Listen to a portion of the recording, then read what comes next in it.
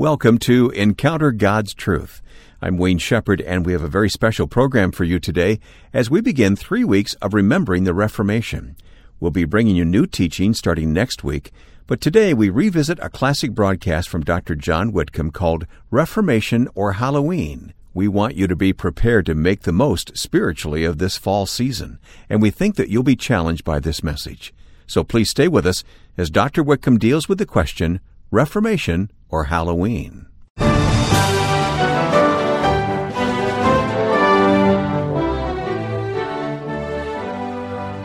God's Word is true from the beginning to the end. A humble monk and priest named Martin Luther came to realize this reality, and he proclaimed it openly to the world on October 31st, 1517. Now, is it just a strange coincidence that this event happened on the same day that millions of people celebrate Halloween? Stay tuned to Encounter God's Truth to find out more. I'm Wayne Shepherd, and our teacher, Dr. John Whitcomb, is going to lead us in a fascinating and unique study on today's program.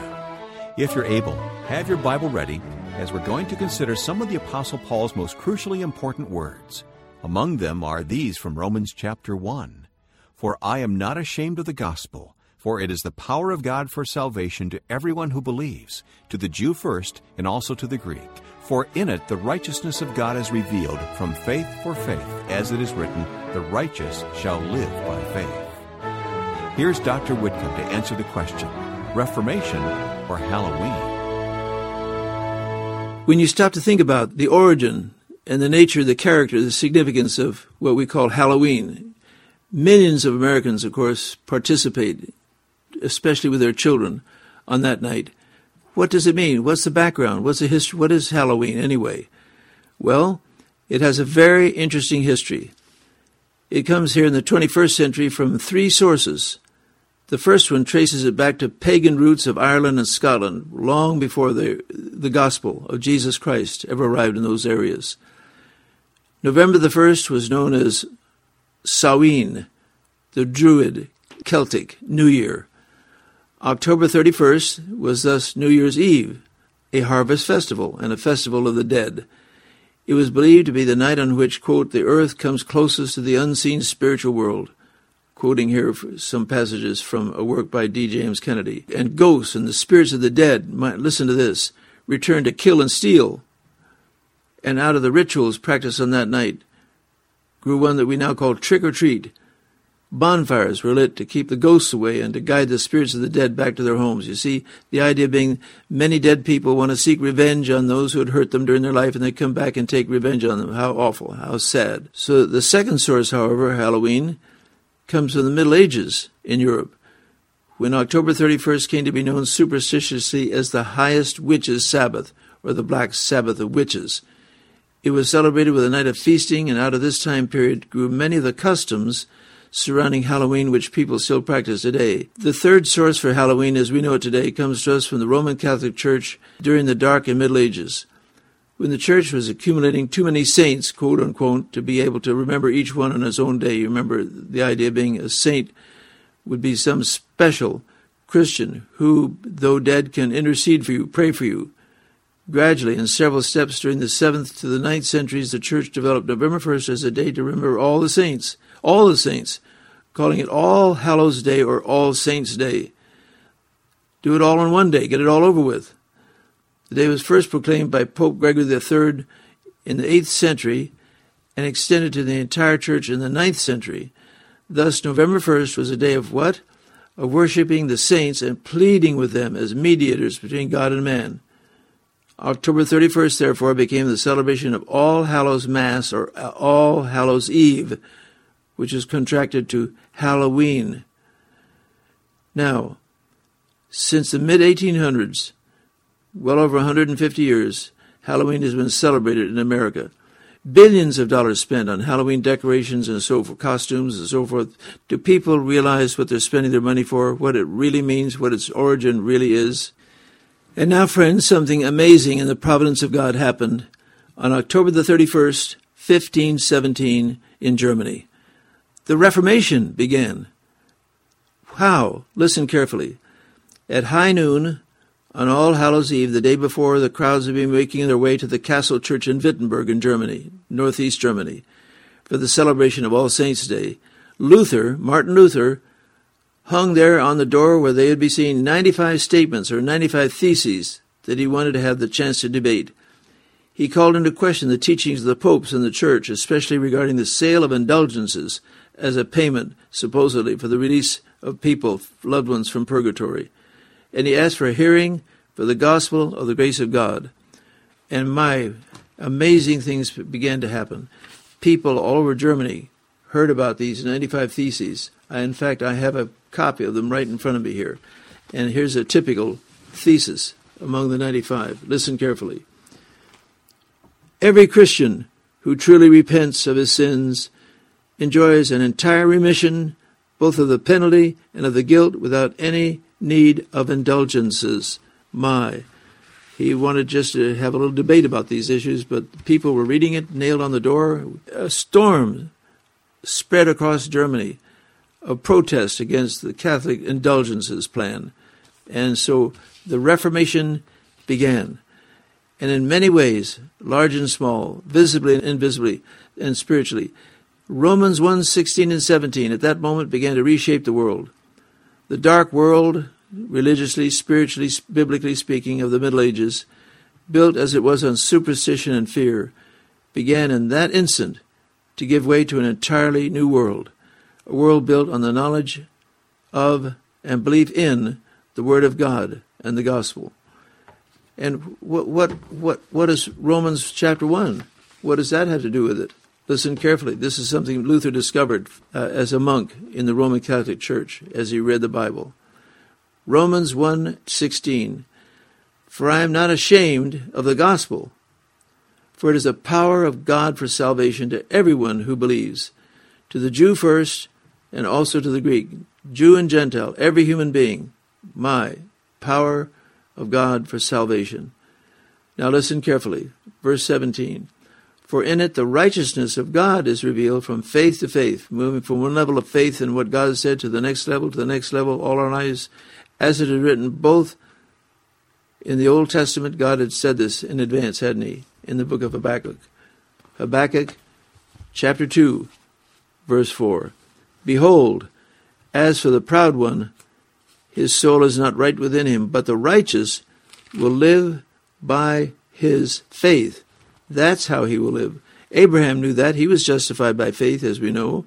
And every Old Testament saint, believer, down to Nicodemus, John the Baptist, they were saved by grace of God based on the merits of Jesus' sacrifice on the cross, by the grace of God, by simple faith. Genuine, simple faith in what God had said. That discovery revolutionized the world in the days of Luther. And I say now, Father, help us to see how gracious you were, even on that Halloween night, to prepare us for something better, something brighter, something more glorious. You know, friends, Norm and I will never forget that tour. To see that castle, that door, his pulpit, as a matter of fact, and those theses spelled out there, how God used those words to electrify Germany and Europe and, in fact, much of the world as we know it today. And I say, thank you, God, for what you've done through Luther. Well, one major immediate result of the Protestant Reformation was the translation of the Scriptures into the language of the people. Luther, as you know, put the Bible into German, Tyndale and others into English, and so today we can actually read what God said, not having to struggle with Latin, you see, the language of the Middle Ages into which the Bible was placed. And I say, Lord, thank you. We have the Word of God. We can understand it. We can read it for ourselves. So as the light of the gospel began to shine through lands previously overwhelmed by the darkness of the Middle Ages, listen carefully, the church was transformed. A new spirit of freedom and liberty began to spread across the continent, ultimately coming to the shores of this new world in America. People began to see once again that salvation is what? Are you ready for this? Here's a big one, folks. By grace alone, by faith alone, by Scripture alone, by Christ alone, for the glory of God alone. No works, no indulgences, no programs that would take enormous effort for us to supposedly pay for it. No purgatory. It's all cared for and paid for. Thank you, Lord, for your mercy in making this available. Well, one of my great professors of theology in my younger years as a Christian, Alva J. McLean, president of Grace Theological Seminary, back from 1937 all the way until the Lord took him. He was my professor there for 3 years and later my senior colleague teaching at the school. He said concerning this passage which I read in Romans chapter 1, he said, "We are told that the church has no power today. The diagnosticians and experts are running around in circles trying to find what is the matter and discover a remedy so the church may recover its lost power. They tell us that all churches must unite, that they must hold the young people, that they must get into politics, they must teach the fatherhood of God and the brotherhood of man, they must cease preaching in the theological dogmas of the Bible. All these are mere quack remedies. If the church has lost its power, it's because it has lost the gospel, because the gospel is the power. God has vested his power in the truth we preach, the truth we preach. The church is not the power, nor the preacher, nor the members in the pew, nor methods, organization, and money. Some say we ought to pray more. Quote, when we pray more, we'll have more power. End of quote. That's true, but the most astounding spectacle in all the universe is an apostate church. We're talking in the Middle Ages now in Germany and Europe. An apostate church which, having cast away the true gospel, is now on its knees praying to God for power, praying to God for power. An astonishing contradiction. And yet, that's the tragic situation today. On the one hand, throwing away the power, and then on the other, praying for it. It's like going into a cave and praying for sunlight, on a hunger strike and praying for food, refusing to breathe and at the same time praying for air. It must make the angels weep and the devil laugh. And I say thank you, God, for the light, the fresh air that you have provided. In the Bible, it was there all available all the time. Just people never bothered to read it or seek to compare Scripture with Scripture or to understand what God really meant by what he said about grace through faith, salvation, complete forever. Grace through faith, salvation complete forever. We teach that message every week here on Encounter God's Truth, a faith-building outreach of Whitcomb Ministries. To learn more, visit our website at whitcombministries.org. We're remembering Reformation Day on this week's broadcast, helping you to celebrate the true meaning of October 31st. And here's Dr. Whitcomb to continue today's lesson. Friends, what a wonderful opportunity God gives us at Halloween.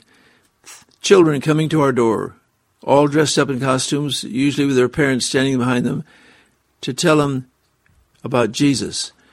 Special gospel tracts. Good news, friends, for those who believe. Because isn't it amazing in the providence of God that it was on a Halloween night back in Germany in 1517 that Martin Luther put up those theses and inaugurated a wonderful rediscovery of what the Bible had said all along. We're not saved by works. There's no need for fear of demons and so-called spooks and so forth all over. No. Satan wants to distract us from the finished work of Jesus with all these kinds of things that are going on. Now, here's what he said. The Apostle Paul, under the inspiration of the Holy Spirit in Galatians chapter 2, he said, we are justified not by the works of the law, but through faith in Jesus Christ. Even we have believed in Christ Jesus, that we may be justified by what? By faith in Christ, and not by the works of the law, since by the works of the law shall no flesh be justified. And of course over here he quotes Habakkuk again in chapter 3 of Galatians. Very important emphasis. He said, that no one is justified by the law before God is evident, for the righteous man shall live by faith. Thank you, Lord. And he goes on to say, Christ redeemed us from the curse of the law, having become a curse for us. For it is written, cursed is everyone who hangs on a tree, in order that in Christ Jesus the blessing of Abraham might come upon the Gentiles, so that we might receive the promise of the Spirit through faith. Again, in the wonderful book of Hebrews that summarizes the faith of Old Testament believers for hundreds of years. For you have need of endurance, the author of Hebrews says, chapter 10, verse 36, so that when you have done the will of God, you may receive what is promised. For yet, quoting Habakkuk again, for yet in a very little while, he who is coming will come and will not delay, but my righteous one shall live by what? By faith. By faith. And I say, Lord, help me to rethink my relationship to you. I'm not allowing myself to be haunted by so-called ghosts and spirits or demons or whatever. That is superstition. That is darkness. That is error. There's no truth to it at all. And I say, Lord, help me to open both eyes, connect with my mind and heart and conscience and my soul, and say, Lord Jesus, by faith in you, as you brought to the mind of Martin Luther back there in 1517 in Wittenberg in East Germany. The same Bible, friends, was available all along from the previous 1,500 years and the 500 years since then. God never muffles his voice when he talks about our eternal destiny and the finished work of Jesus to provide for us a home in heaven forever. So I say, Lord, help me to make this known to people everywhere, my family, my friends, neighbors that may come across this. I mean, sad to say, just about the only time in the year we have a chance to really witness to unsaved neighbors is that Halloween night. And I say, Lord, help me to realize it can be for individual children and their parents, Reformation night, coming back to God, coming to him on his promise, his provision, according to his wonderful word of truth. And so, friends, God wants us to take advantage of opportunities. We don't have to wait till Halloween to do it, do we? No, every day we live, people call us, people come to sell us something at our front door. We go to a restaurant, some waiter serves us. We say, pardon me just a moment. Let me explain something God showed me many years ago. How to go to heaven. Do you know the way? Jesus said, I am the way, the truth, and the life. No man comes to the Father but by me. And God so loved the world, friends. He loves the world to this hour, that whosoever believes in his beloved Son, whom he gave to be our Savior, should be saved forever and not come into condemnation. Help me to be a light reflector in the deepening darkness. The way such celebrations as Halloween, taking over billions of dollars wasted, even Christmas, Thanksgiving, legitimate biblical days of remembrance are being neglected, ignored, perverted. The calendar won't save us. We agree on that. We understand that. What we do on the Sabbath is not going to save us, or Sunday, or any day. Let no man judge you concerning days and festivals and ordinances and holidays and events, but the word of the Lord that shines in the darkness is our genuine hope. And so, friends, the Reformation in 1517 was just one tiny token of the mercy of God to bring light, to bring hope, to bring truth out of darkness, superstition, fear. What we need in America today, dear friends, is another Reformation, and it's not impossible. I agree it's unlikely. Too many churches even are turning away from the Word of God and focusing on tradition and entertainment or some other things that are not biblical at all. In desperation, yes, in expectation, why don't we do something like this? Open the Bible. Let the light shine. Say, Lord, there's some verses here I don't understand, but keep reading and saying, Lord, please show me what you meant by what you said here. The just, those who are justified before a holy God, who are accepted by him in God's heaven, come to him how?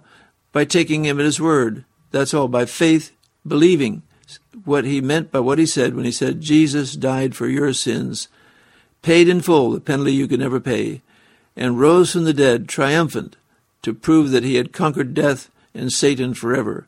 And I say thank you, Lord, for this dynamic message of spiritual reformation available. We'll never forget our trip back there in Germany, back in July of 1984, to see ourselves how the Reformation began. But today, friends, is another Reformation potential, beginning with whom? With you, with me, in our heart of hearts, as we say, Lord, tell me what it means. I'm saved by grace, by simple faith in what you said. I believe, Lord, in you. You love me. You paid for my salvation. You confirmed it by the Holy Spirit speaking to me through your precious word, the Bible. Help me to be a light reflector into other people's darkness.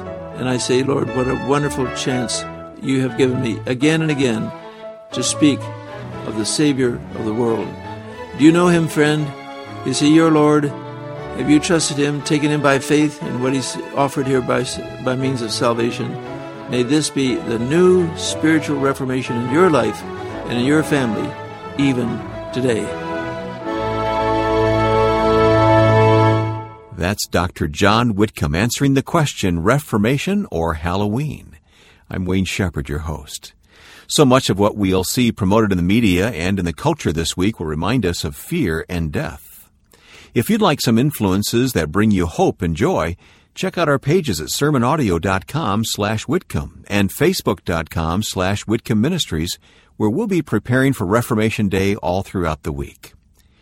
Now, Dr. Whitcomb, in light of what we've studied today, how would you counsel a young person that professes to know Christ but has been in the habit of celebrating Halloween? The potential is absolutely enormous, isn't it? Young families all across America that to some extent or other have professed to be Christ followers, believers in Jesus, to do something special at Halloween this weekend. Like what? Well, to say, let's do something drastic. Let's open the Bible and listen to what God has to say about these wonderful things. Yes, God's plan of salvation. And I maybe begin just open the Bible at Romans chapter 1. Say, Lord, help us as a family to understand what you meant by what you said in this wonderful chapter. And then, friends, during the days that follow as you prepare for the typical Halloween celebrations, the opportunity will come to you, and I say, Lord, help us to understand how we can take advantage of these wonderful opportunities to teach and train and help our children to understand the things that count the most in their lives and for all eternity. So America has the potential for a genuine reformation, turning away from things that are superstitious, like Halloween. And I say, Lord, we need the whole counsel of God. Open the Bible. Say, Lord, there are many things I don't understand, but show me what I need to know to be saved and to help my children to know how to be saved. I didn't have that privilege when I was a child. My parents were not believers. I was their only child.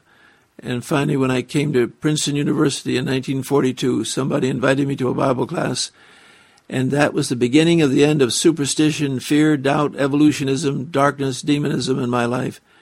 And I say, thank you, God, for every remembrance of that man who told me about Jesus and how to honor, love, serve, and represent him. So, Wayne, I would recommend we do the impossible. Pray in faith that Jesus Christ, the Lord of heaven and earth, will bring light into the deepening darkness of our country.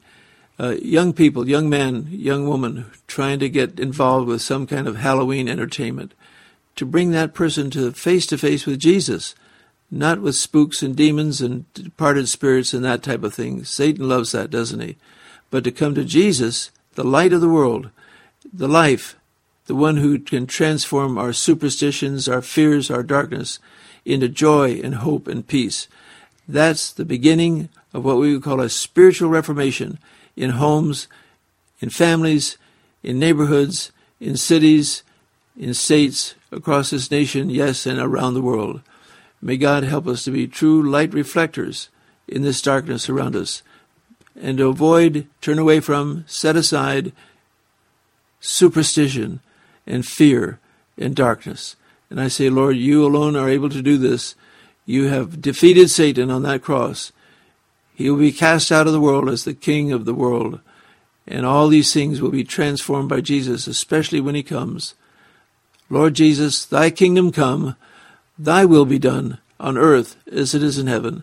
Help me to be your light reflector, your representative, to share with people as you give me opportunity the wonderful truths of Jesus. Don't be troubled by the thought of demons or ghosts this October 31st. As Dr. Whitcomb said, let's open our Bibles and allow God's Holy Spirit to teach us. Here's Dr. Whitcomb again to lead us in a closing word of prayer, asking that you might encounter God's truth this week by celebrating God's glory and grace. I thank you, dear Father in heaven, for the power you have given to those who trust you. Nothing in us We're totally helpless and weak, but by the Holy Spirit of God, the things that seem impossible to men become possible. I remember what James said in the wonderful 5th chapter of his letter. The effective prayer of a righteous man can accomplish much. Friend, don't you want the Reformation to begin in your heart that will reach out to your loved ones, your neighbors, your families, yes, even the ends of the earth? Someday God will sit us down and say, dear child, here's what your faithful, effective prayer did to bring a reformation in your community, in your home, in your own heart. And I say, Lord, help me to believe you, to trust you. That's what I need, a spiritual reformation in my own heart through the Word of God and His wonderful provisions and written promises. Thank you, Lord, for what you said on the basis of what you've done to me and those who listen to this Encounter God's Truth opportunity that you've given us today. Thank you, God.